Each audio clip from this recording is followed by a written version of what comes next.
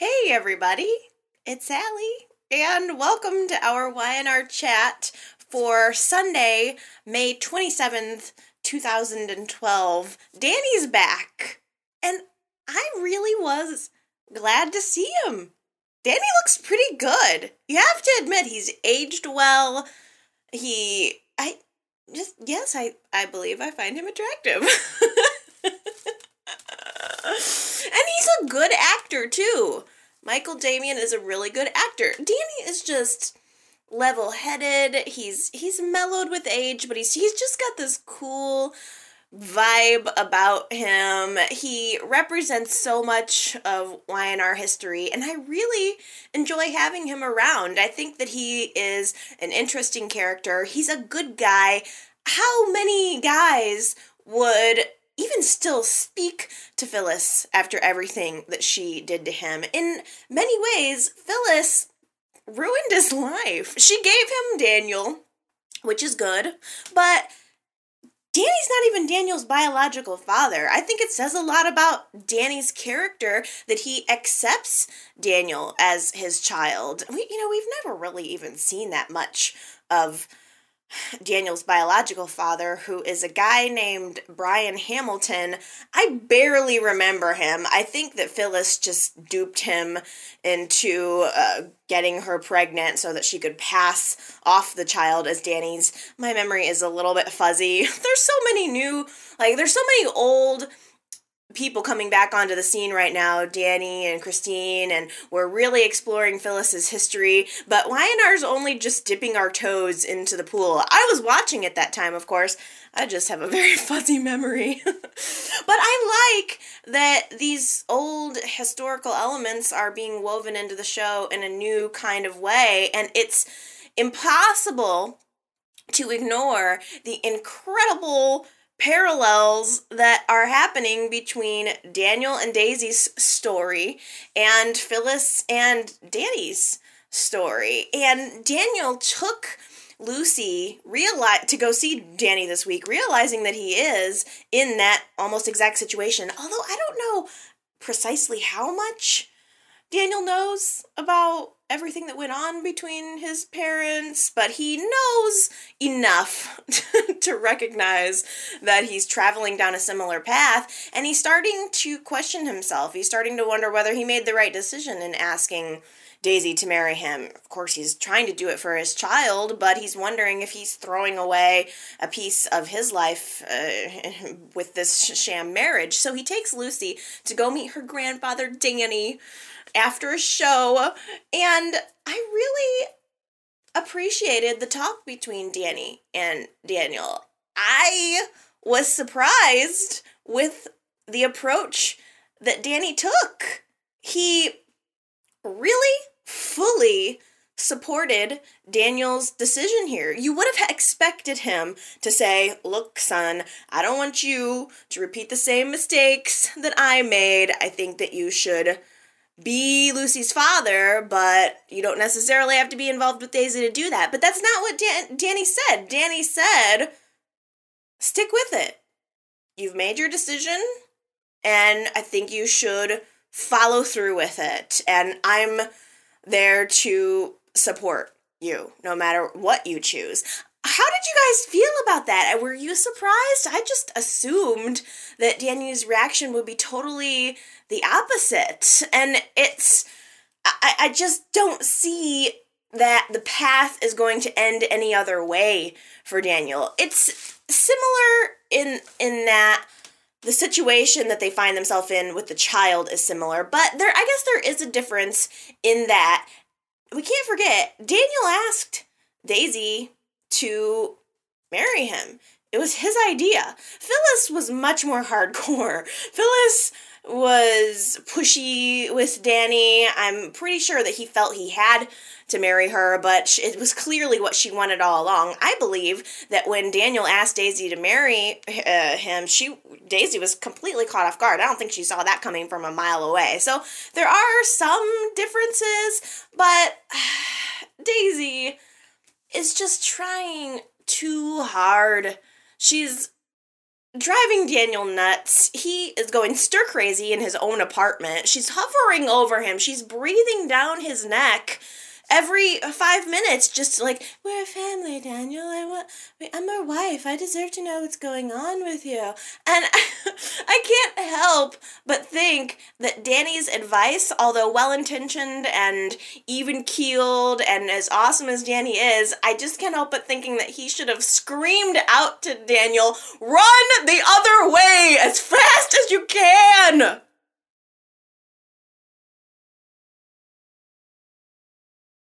Ricky genuinely scares me. He frightens me if in the depths of my soul. He really does. Without thinking about it, he frightens me. It's not just, oh, he makes a really good soap villain. There's something about him that scares me. And every time I'm watching it, I feel creeped out by him. It's such a visceral reaction that I'm having, and that's what makes a good character. I'm not even thinking about the fact that he's a soap villain. I'm just thinking, oh my gosh, this guy is insane. And he really, every week, finds a way to take it to the next level. Just as soon as Daniel took Lucy and left Danny at the rock concert, we find out that Danny has an interview scheduled with a reporter named Ricky Williams. And Ricky just sits down in a chair across from Danny, and he starts out lightly asking him questions about his music, and little by little he just starts to probe questions that are in and around his relationship with Phyllis. Questions that are just way too personal for Danny and that totally ring a bell in Danny's mind. He realizes that something about this situation is not right. So he finds a way to have Ricky escorted out of the building by security, but it's quite clear what Ricky was after. And Danny calls Phyllis right away, says, hey, do you know this guy named Ricky Williams? He was asking questions about you. It seems like the guy is holding a grudge. You might want to beware. And Phyllis, I think she's concerned about it, but not overly.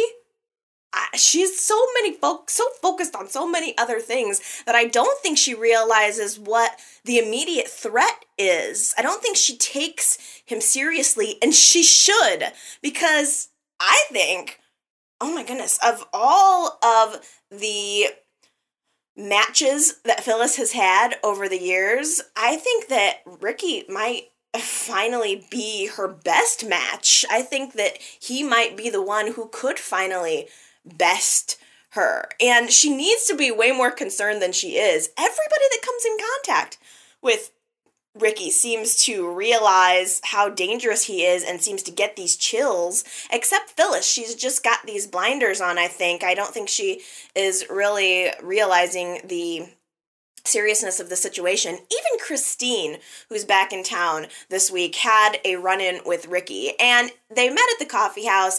At first glance, he seemed like a nice kid. If Christine hadn't had prior conversations with Paul about Paul's suspicions around his son, I think that Christine might have been fooled. But Ricky was all, I'm really sorry about the things that my mother did to you. I'm trying to turn a new leaf, blah, blah, blah. Innocent Ricky. And Christine later met up with Paul and said, he set off every alarm bell that I had. He hit all of the spots. Christine just has this instinct because Ricky is so slick. I think I probably would have fallen for it. He was so nice, and I thought maybe he was going to fool her, but he didn't. Not even for a moment. She knew right away. She nailed his game. She has experience in this. His mother tried to kill her. She knows all of the warning signs. But it was a very interesting meeting between the two, and Christine picked up on the fact that he's trying to angle for information on Phyllis. It's his main motivation. He's got a lot of side evil going on, but at the same time, clearly what he's really driving at is getting even with Phyllis, and he couldn't help himself from bringing her up. He actually witnessed this wonderful little scene between Phyllis and Christine at the coffee house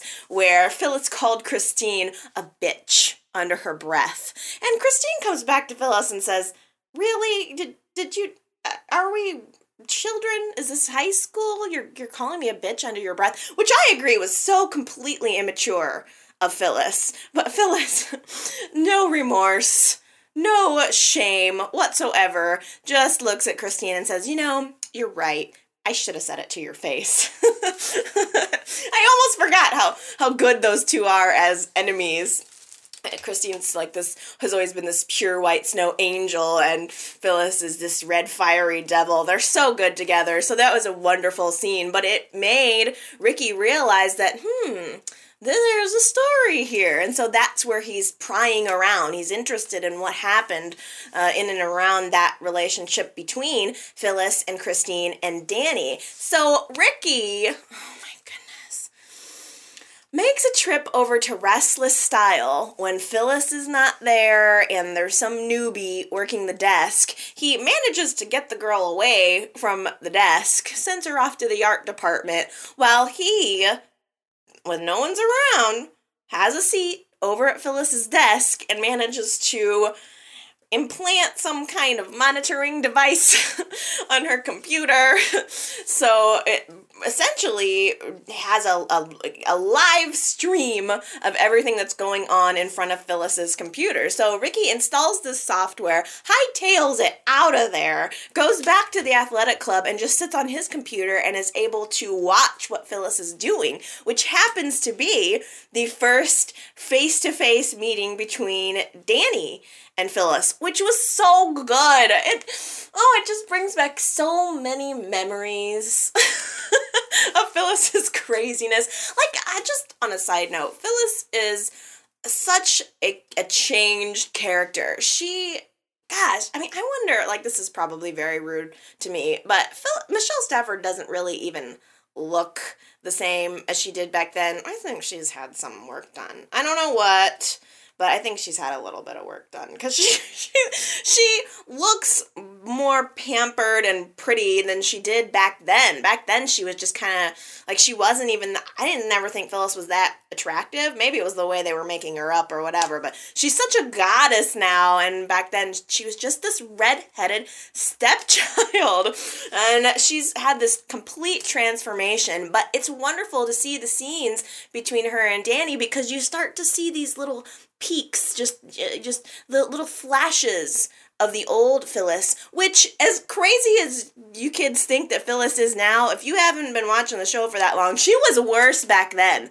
She was wild and wacky and way over the top. You have no idea. I can't wait for you guys to see the flashbacks if you haven't been watching. If you're not aware. And for those veterans like me, I know you're looking forward to them too, because it was an interesting time in YNR history. But Danny and Phyllis meet at her office, and they start to argue about Daniel, of course. Phyllis thinks that Daniel's making a mistake, and she doesn't want him married to Daisy, and she's willing to force the issue. Whereas Danny is taking a very different approach to the situation, and he's so rational, and Phyllis is so irrational. Danny is like, look, he's our son, we need to support him. He didn't even push. Danny merely points out to Phyllis that she's not really helping the situation by pushing Daniel, and Phyllis flips out all over the place. She starts just bringing up old stuff. She says something to him like, what are you saying? She brings it up that the situation is similar to what she did to Danny, and then she says, oh, are you really going to bring that up? She flips it around on him. She brings it up and then blames it on him. She's so irrational.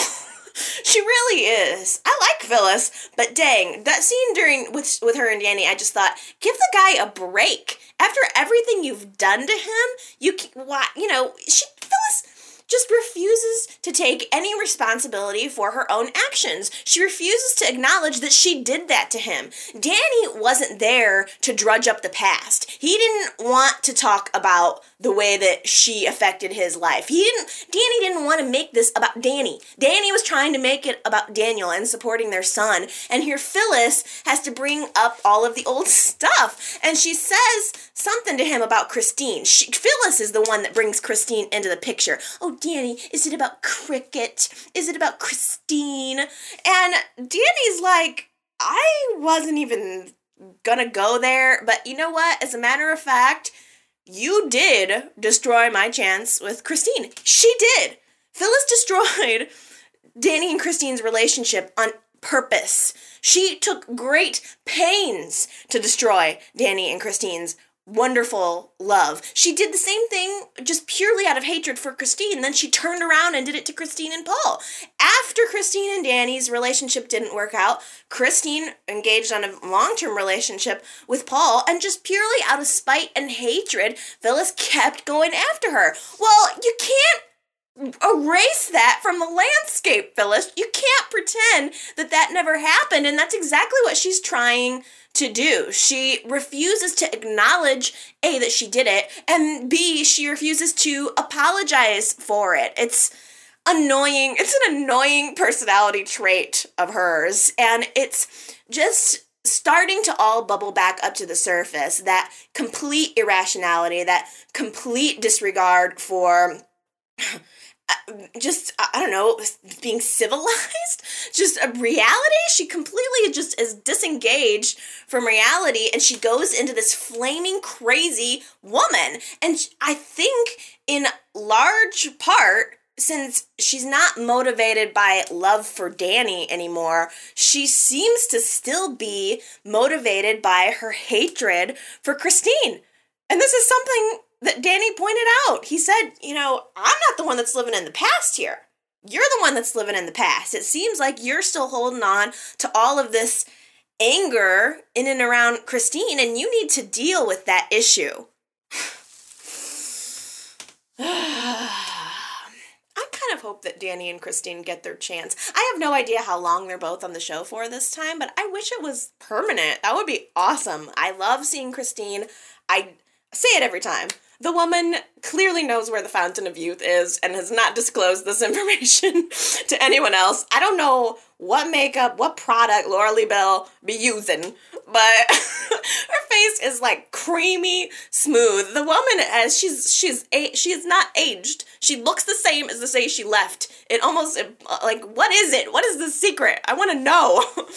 And Danny, again, also looks really good. So I kind of hope they keep both of these characters on here. Minor's doing a really good job of satisfying the veteran viewers, I think, right now. And I hope that finally it will be wonderful to see if they get their chance, because at the very end of Friday's show, Danny and Christine run into each other at the athletic club, and we saw from the previews of Monday's show that he's going to ask her for a drink, to stay for a drink, and maybe they're going to reconnect a little bit. That's going to be so fun. I want it to be permanent. I want it to be awesome, and I can't wait to see how Ricky gets in there and digs it all up. Not only digging up the old story, but digging up the old emotions and seeing what that's going to do.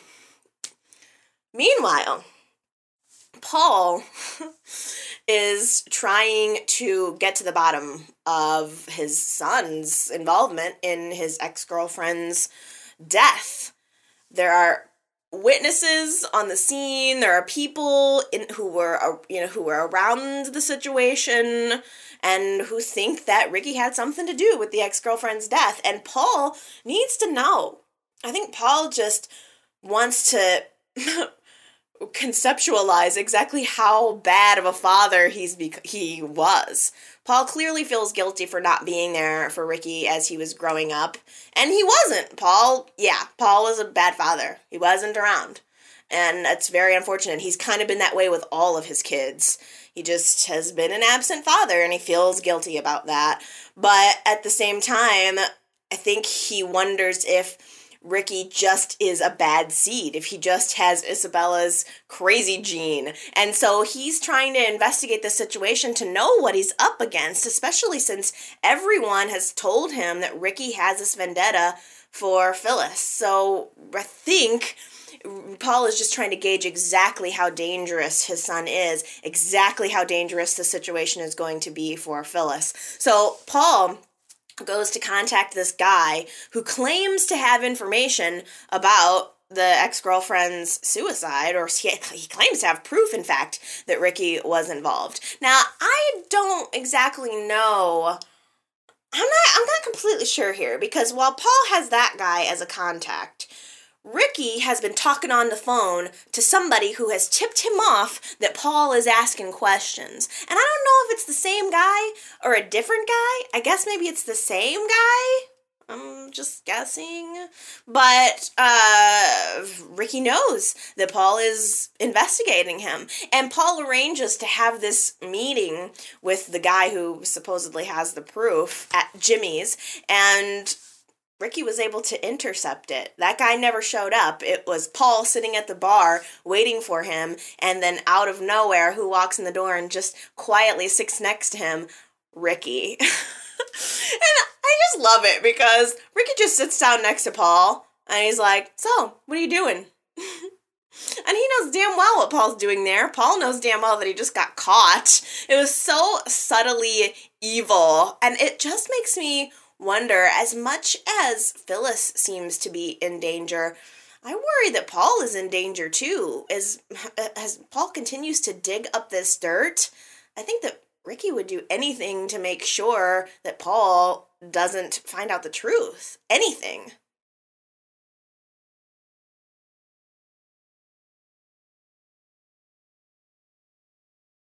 Genevieve has really gone from the top of the world to the bottom of someone's shoe. She has fallen from grace in a big, bad way. She's had to hire Leslie to defend her against charges that are surrounding her. She is literally surrounded by people who are wanting to try to take her down. And I don't think any lawyer is going to be able to help get her out of it. It was nice seeing Leslie, but I don't know how successful Leslie is going to be, because there's an SEC investigation, there is a Department of Justice investigation, which is big, and then there's Jack's lawsuit kind of on the side. Jack is suing her for taking information from him in order to make her bid for Beauty of Nature. So it's everywhere. And of course, there's a question of where Beauty of Nature is going to fall at the end of the day. Now, the thing, I don't get exactly is, well, Jack won his lawsuit. Well, he didn't win the lawsuit. He made steps toward winning his lawsuit this week. The judge essentially ruled that Jack's lawsuit is valid. He has a valid reason to go ahead and proceed with his lawsuit against Genevieve. But the thing I don't get, I guess, is that why does Jack's lawsuit mean that Victor's ability to gain Beauty of Nature recently is no longer valid? Like, Jack's lawsuit doesn't negate the fact that Victor bought back Beauty of Nature. You can't, do you just go back to the point of Adam's sale of Beauty of Nature and anything that happened after that is just disappeared? That doesn't seem right. And I just don't think that just because Genevieve bought the company illegally, that doesn't necessarily mean that Jack's gonna get it, that it's just gonna go to the next highest bidder. That just doesn't make sense to me.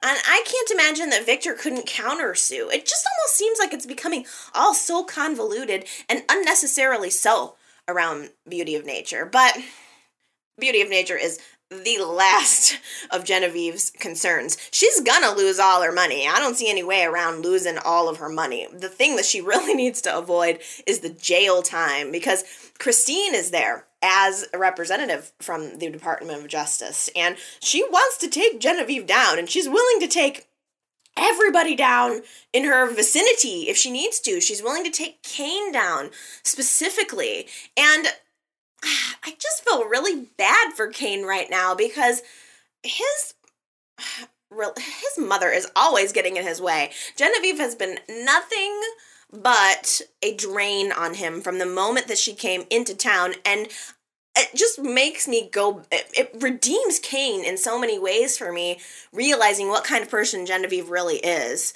And it just, I like her, but I also don't.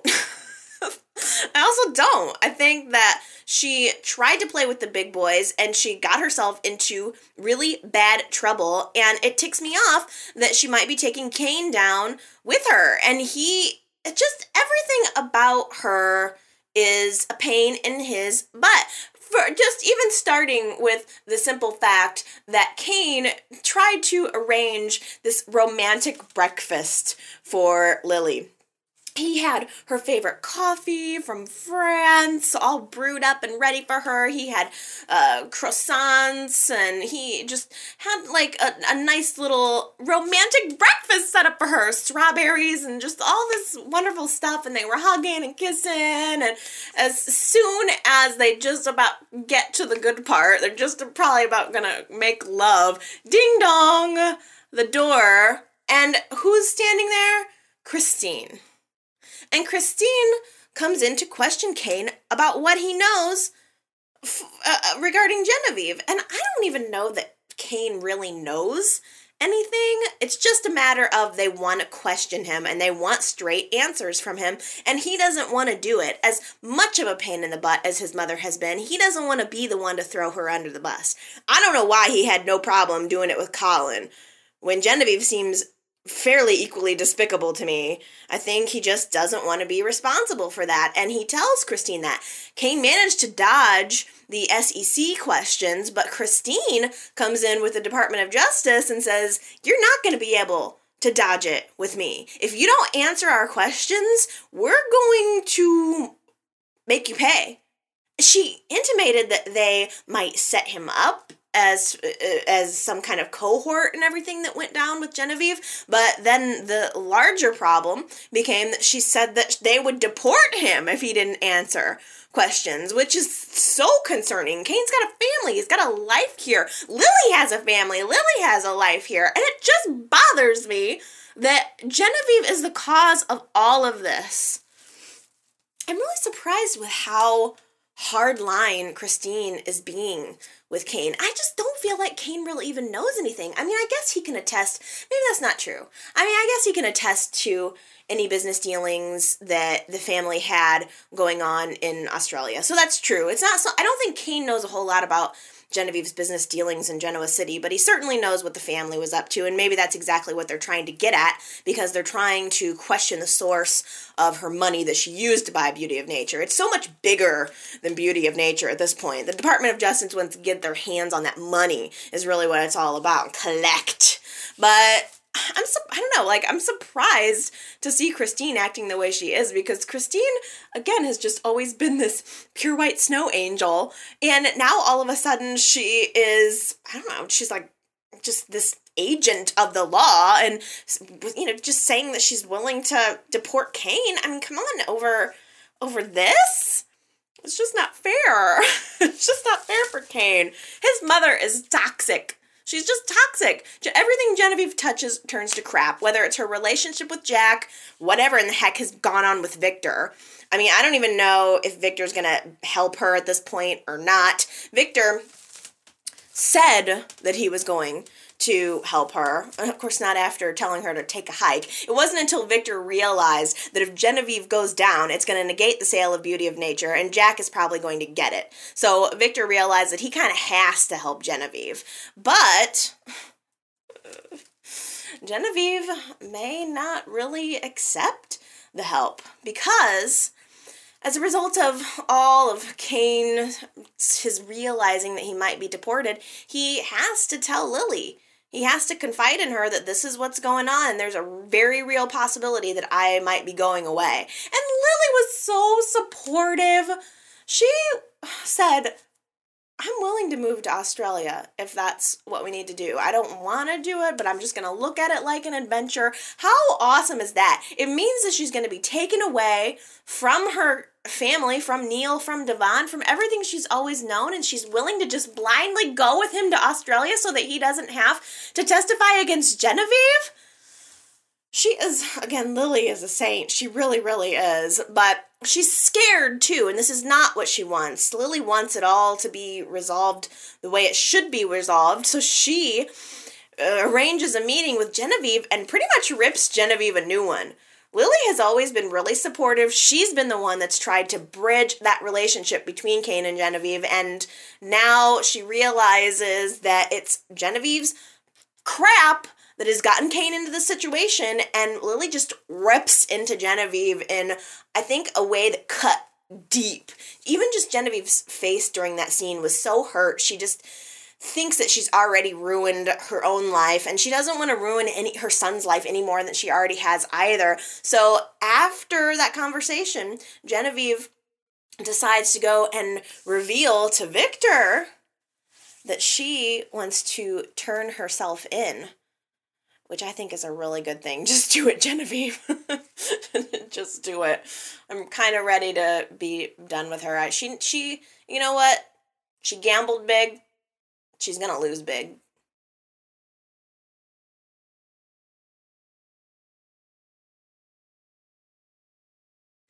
This week, Neil sought the advice of Genoa City's most sage woman, Catherine, and he really was trying to figure out what he's going to do about the situation with Sophia. He doesn't love her. He doesn't know if he's ever going to love her. But he loves his son, and he wants to commit to making things work. So Neil approaches Sophia this week and tells her that he wants to recommit to her. He wants to make their family work at any cost. And there's a brief moment where there are shots of Sophia's face where she seems genuinely touched and hopeful. And then it just slowly starts to turn, and she realizes that it's not enough. She straight up asked him, "Do you love me? In all of the time that we've been together, you've never told me that you love me. Do you think that you ever even will?" And Neil had to answer honestly. He said, "I can't promise you that. They're clearly together because of the child." And Sophia just recognized, I mean, she's no dummy. She doesn't want leftovers. And even though Neil said that he doesn't want Harmony's out of the picture, it doesn't really matter, because whether it's Harmony or somebody else, Neil's heart is not with her, and it's humiliating to be with someone who doesn't want to be with you. And Sophia's better than that. So she had a little surprise for Neil too. She whipped out some divorce papers that she had in her purse, and she handed to him, and she let him know, "I'm filing for divorce," which shocked Neil. But in a way, I think she knows that she is letting him free. She's letting him off the hook, that he doesn't have to be her husband. He doesn't have to commit to her in order to be a good father to Moses. And more importantly, I think Sophia is doing what's best for her. Sophia deserves better than being someone's runner-up prize.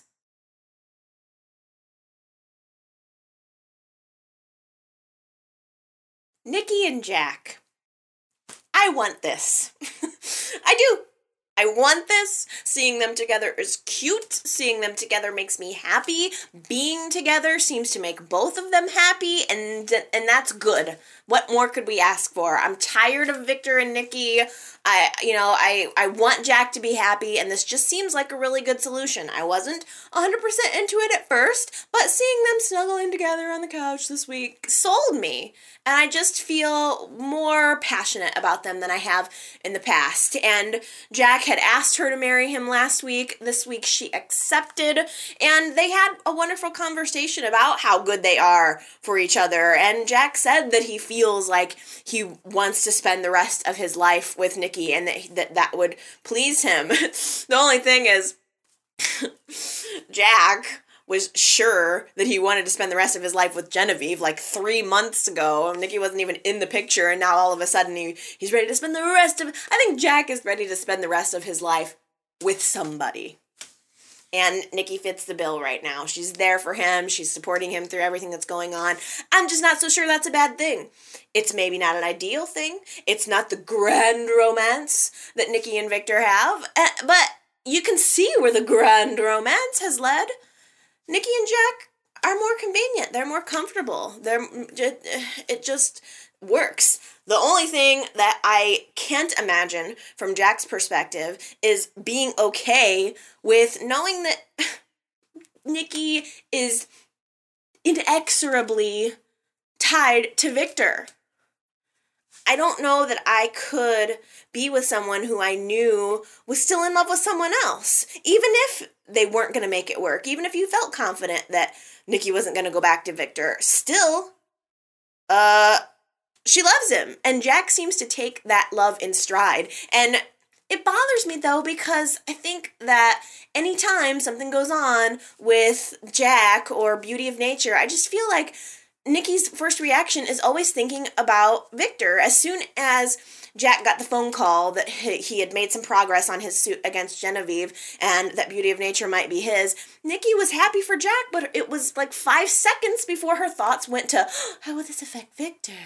And probably, how can I use this as an excuse to see Victor? That's always what it is. If Nikki could just let go, I think things would be different. I think she and Jack really do have a chance at a good life together. They're good for each other. I mean, for crying out loud, like, Jack is now all of a sudden getting feeling back, which is a great thing. Mrs. Martinez accidentally stepped on his foot this week and he felt it.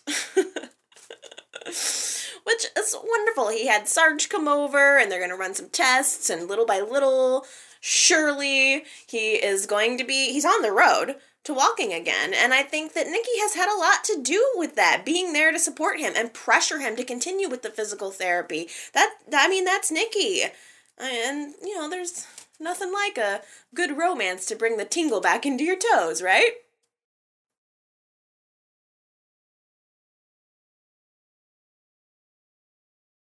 Are there any Victor and Sharon fans out there? I want to hear from you. Please leave me a comment if you are a Victor and Sharon fan and tell me what it is that you love about this couple. I'm open.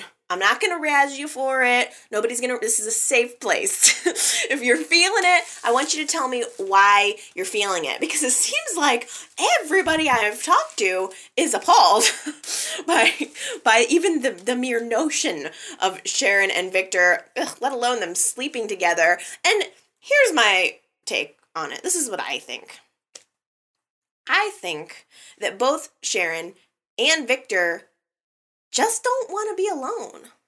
They can't have who they really want to be with. Sharon wants Adam, Victor wants Nikki. And so they are falling into each other's arms. It's a second place for both of them. It seems convenient, which, like, either of them could have so many people. So many people! There would be women and men lined up to date either of them, yet they choose the path of most resistance.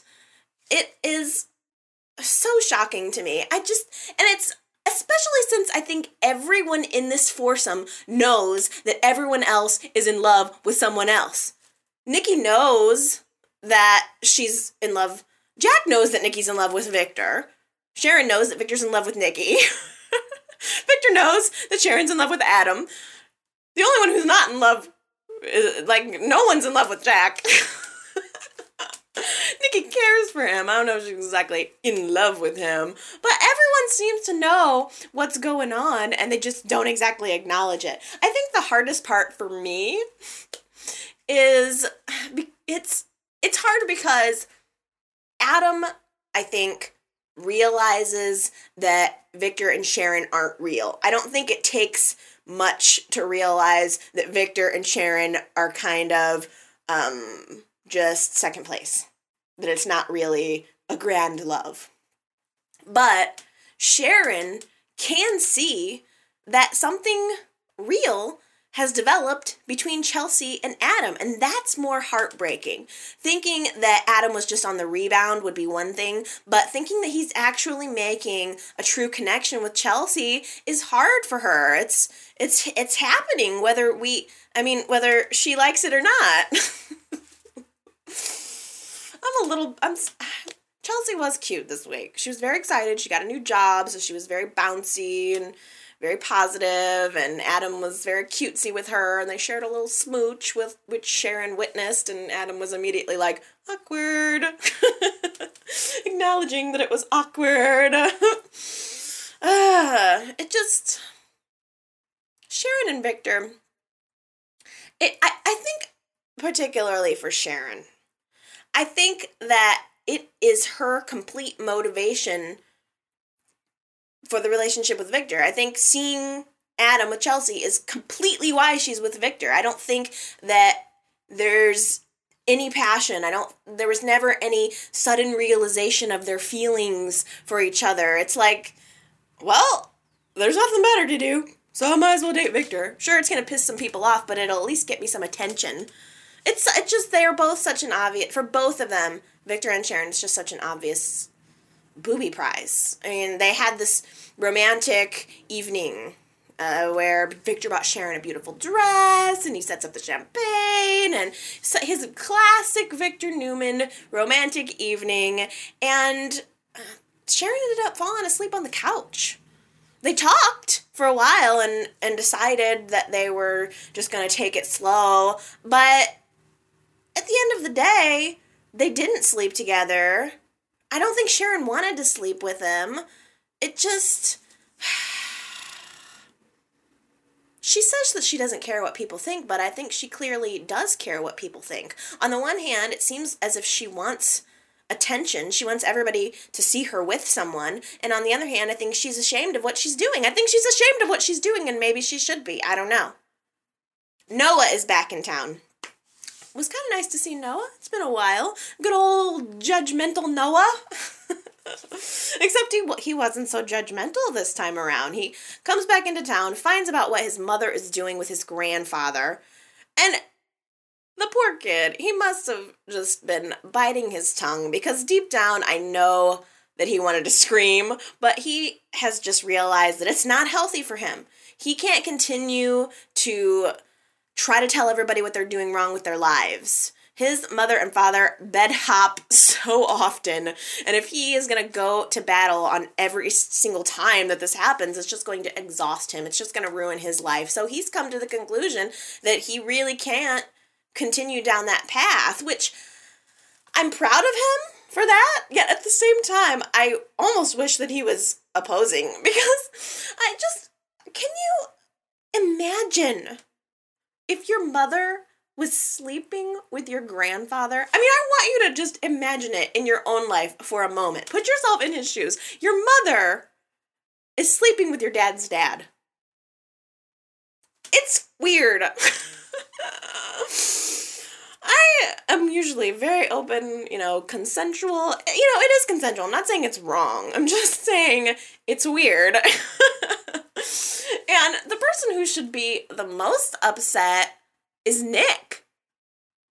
Nick deserves to be annoyed by this. Someone needs to put their foot down.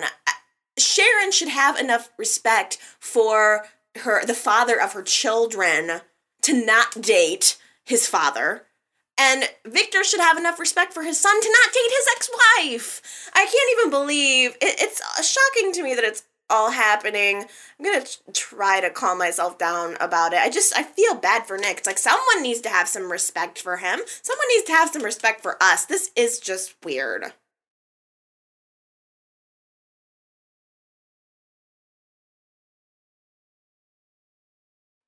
Hey, you gotta give Y&R credit. They killed Cassie, but not a year has gone by where they have not had a memorial. They killed a kid, which was bold at the time. Still bold. Killing a kid? And they have never let us forget it. It was such a defining moment in Y&R. It was one of those, like, things. I remember looking at the screen, and I didn't get any spoilers or anything at the time. It wasn't belonging to any communities. It was just me sitting on the couch watching Y&R. Could not believe that she died. It's no big deal. Like, people get in car accidents. People are in the hospital all the time. They don't die. I was shocked. I was like, really? Really? They killed Cassie? It was so shocking, and it ended up being this totally integral moment in the history of the show. There are some times when things happen that change everything, that change the complete landscape of the show. There are things that happen in your lives, if you think back on your own life, there are these defining moments where you look back and you go, that changed everything. And Cassie's death changed everything in Y&R. That was it. It was just one of those critical moments. It affected Nick and Sharon's relationship. Nick pulled away from Sharon. He went to Phyllis. They had their romance. She got pregnant. Sharon drifted from man to man after that. And, it just had ripple effects throughout Genoa City. Daniel, oh my goodness. Daniel really, really kicked himself. At first, of course, Nick chased Daniel down through the ends of the earth. He wanted to, beat the crap out of him over what he did. It affected so many lives, and Y&R never misses a year to take a moment to let us remember that. I think the kind of different thing that they did this year was really focused in on Daniel and the way that he felt, because they always have Nick and Sharon remembering, but this time Daniel remembered. He went to the graveside. He talked to Cassie. He, really got in touch with how he felt about the situation, and it wasn't Daniel's fault.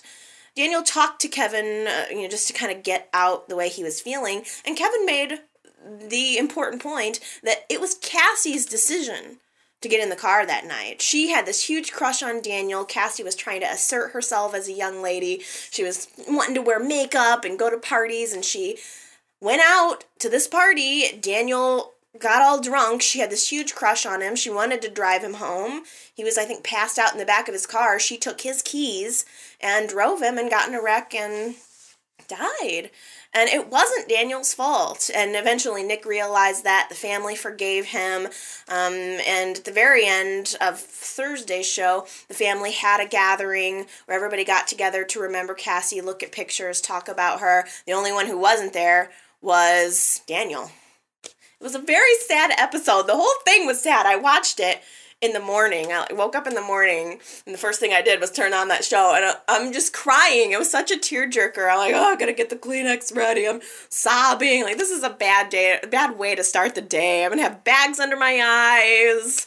It's not gonna be good. But it was good. It definitely hit, an emotional spot. I just wonder, why do we always have to remember her death day? Can't we remember her birthday instead? It's just always so depressing. But at the same time, it also kind of served as this alternate universe day where everyone in the Newman family got along for once. They came together. Nick and Sharon were all, both out to her grave, and then they went to a church to talk and say a prayer, and they remembered her, the little things about her, and they were getting along for a moment, and Nikki and Victor got along for a moment. Victor was at the gravesite. Nikki arrived, and they had a moment there. Victor reached out his hand and she grabbed it, and they just had a brief remembrance there in front of the grave for Cassie. And just Noah went to the gravesite, Daniel went to the gravesite. It was just very nice to see everybody getting along for a little bit. And I really did appreciate that Victor had a little surprise waiting for Sharon when she got home. He let himself into her house, which I think is weird. You don't even want to get involved with Victor. He's just going to walk all over your life, Sharon. Anybody who just walks into your house, I don't like it. Victor thinks he's being romantic, but I'm sorry. I don't care who you are. You don't just walk into my house, even if it's like I'm making you dinner. I don't care. You need to pre-approve a walk into my house with me. But Victor just did it. He had a silver platter on the table and unveiled that he had his chef make Cassie's favorite meal was fried chicken and macaroni and beans and chocolate chip cookies for dessert. And I thought that was very sweet. It helped them remember her. And the only thing I guess that was missing was like, why didn't Cassie come back as an angel and try to knock some sense into Sharon? Victor and Sharon had a conversation afterwards, like, do you think Cassie would approve of this? And Victor's response, of course, trying to get what he wanted, was, I think Cassie would want you to be happy, Sharon. And I'm sure that that's true, but I can't help but think Cassie would have a little something to say about it. I'm surprised Noah didn't have anything to say about it. But it's just been really nice to see everyone getting along. Victor, maybe as a result of everything that happened with the family and remembering Cassie, he reached out to his own daughter, went to go see Victoria at the bookstore, and he said hi to his grandchild that he's now accepting. He actually bought the child a book. It was a book that he, I guess, used to read to Victoria when she was little, and he gave the same book to Johnny, and not only that, but he signed it. Victor gave little Johnny an autographed copy. There was a little inscription inside the book that said, to Johnny, love grandfather, or something like that. But it was just funny because Victor shows Victoria that he bought this book, and then he opens up the front cover and says, I signed it. It was so cute. But, it was good. He reached out to Victoria, of course, tried to offer her a job, which she promptly turned down, which I'm sure was in her best interest. That was a good move on her part. But still, he's reaching out, I think, probably thinking about how horrible it was for Nick and Sharon to lose a child, and in many ways, he's lost Victoria, too. So he's building bridges to get back close to her again. And in general, it did seem like Cassie's death had a healing effect on everyone in the family, and it was nice to remember too. Y&R has always had that picture, that little drawing that Cassie made in the frame in the background of Nick and Sharon's apartment. I think even when she went to go live with Adam at the hotel, she still had that drawing with her, and I guess if you weren't watching the show back then, you don't remember that drawing, but it was back when, Nick didn't accept Cassie as his daughter at first.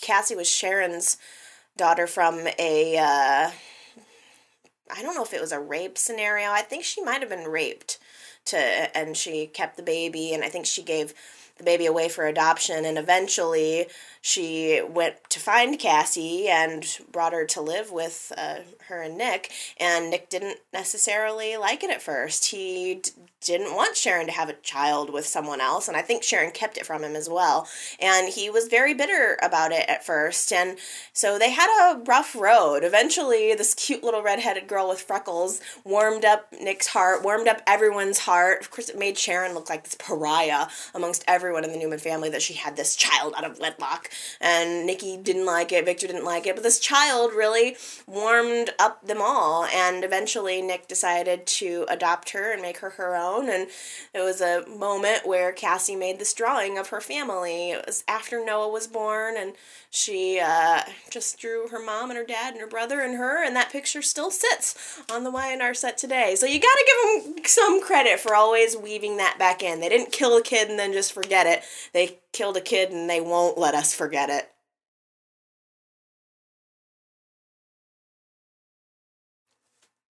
Okay, my podcast friends.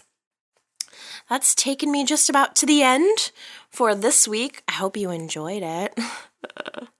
I think it's been a pretty good week. Of course, I'm biased. I love the show. My friend Gina actually reminded me that this week, actually yesterday, was my 4-year anniversary for doing my Y&R commentary. It started out, probably 2007, 8, 9, 10, 11.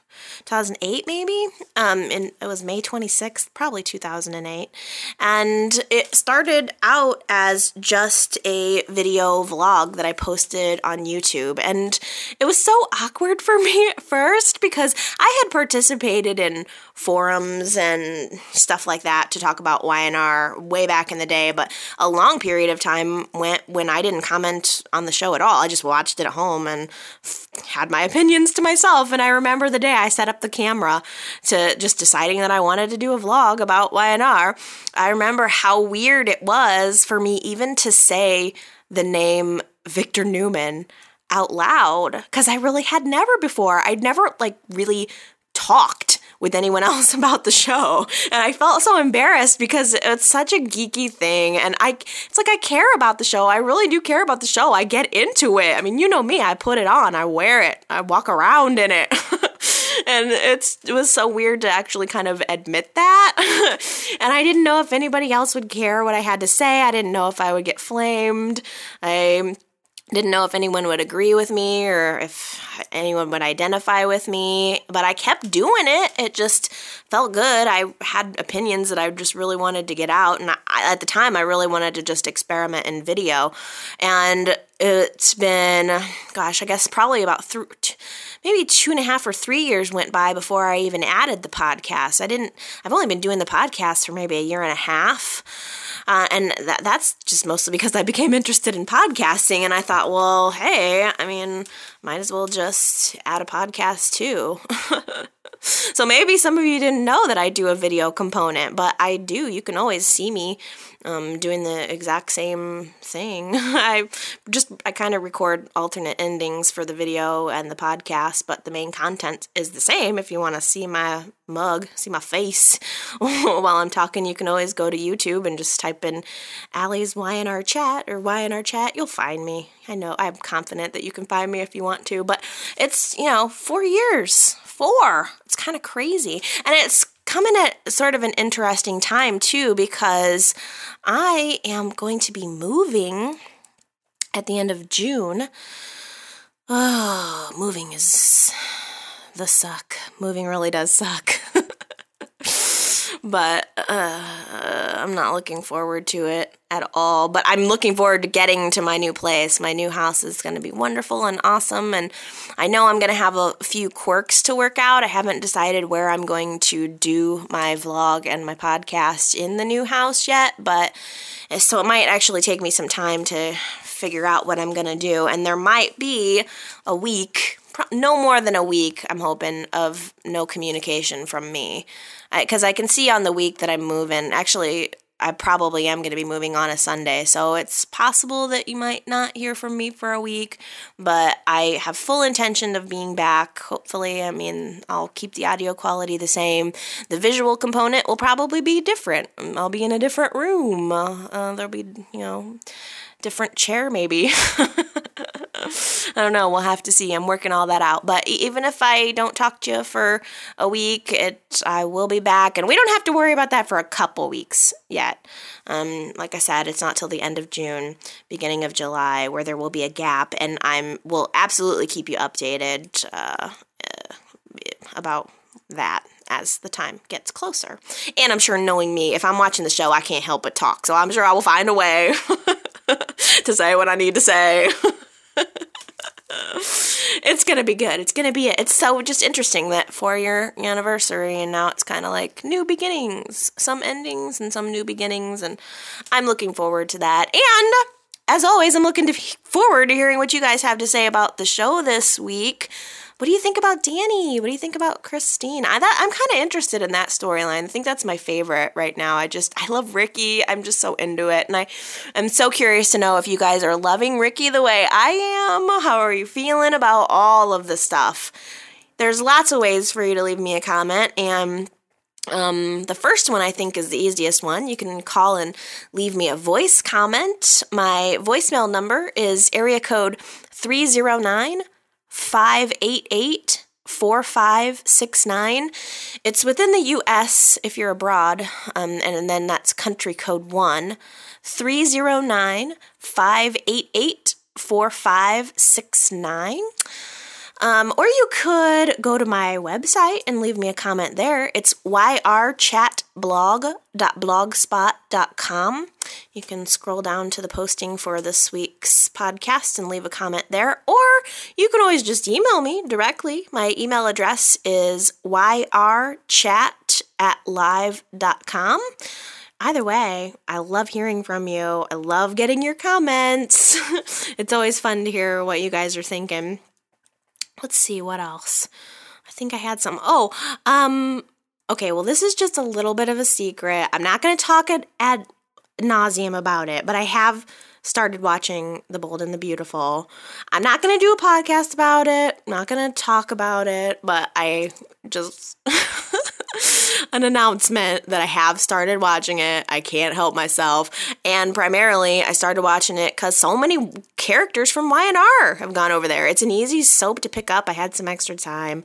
It's nice to see Brad again, Victoria, the original Victoria. Deacon is making his way over there now, out of jail, I think, and on to Bold and the Beautiful. And there's just a lot of familiar faces, which even like, going all the way back to Nick and Sharon and Cassie and all that, the girl who used to play Grace is on Bold and the Beautiful now. And I watched it a little bit back in the day.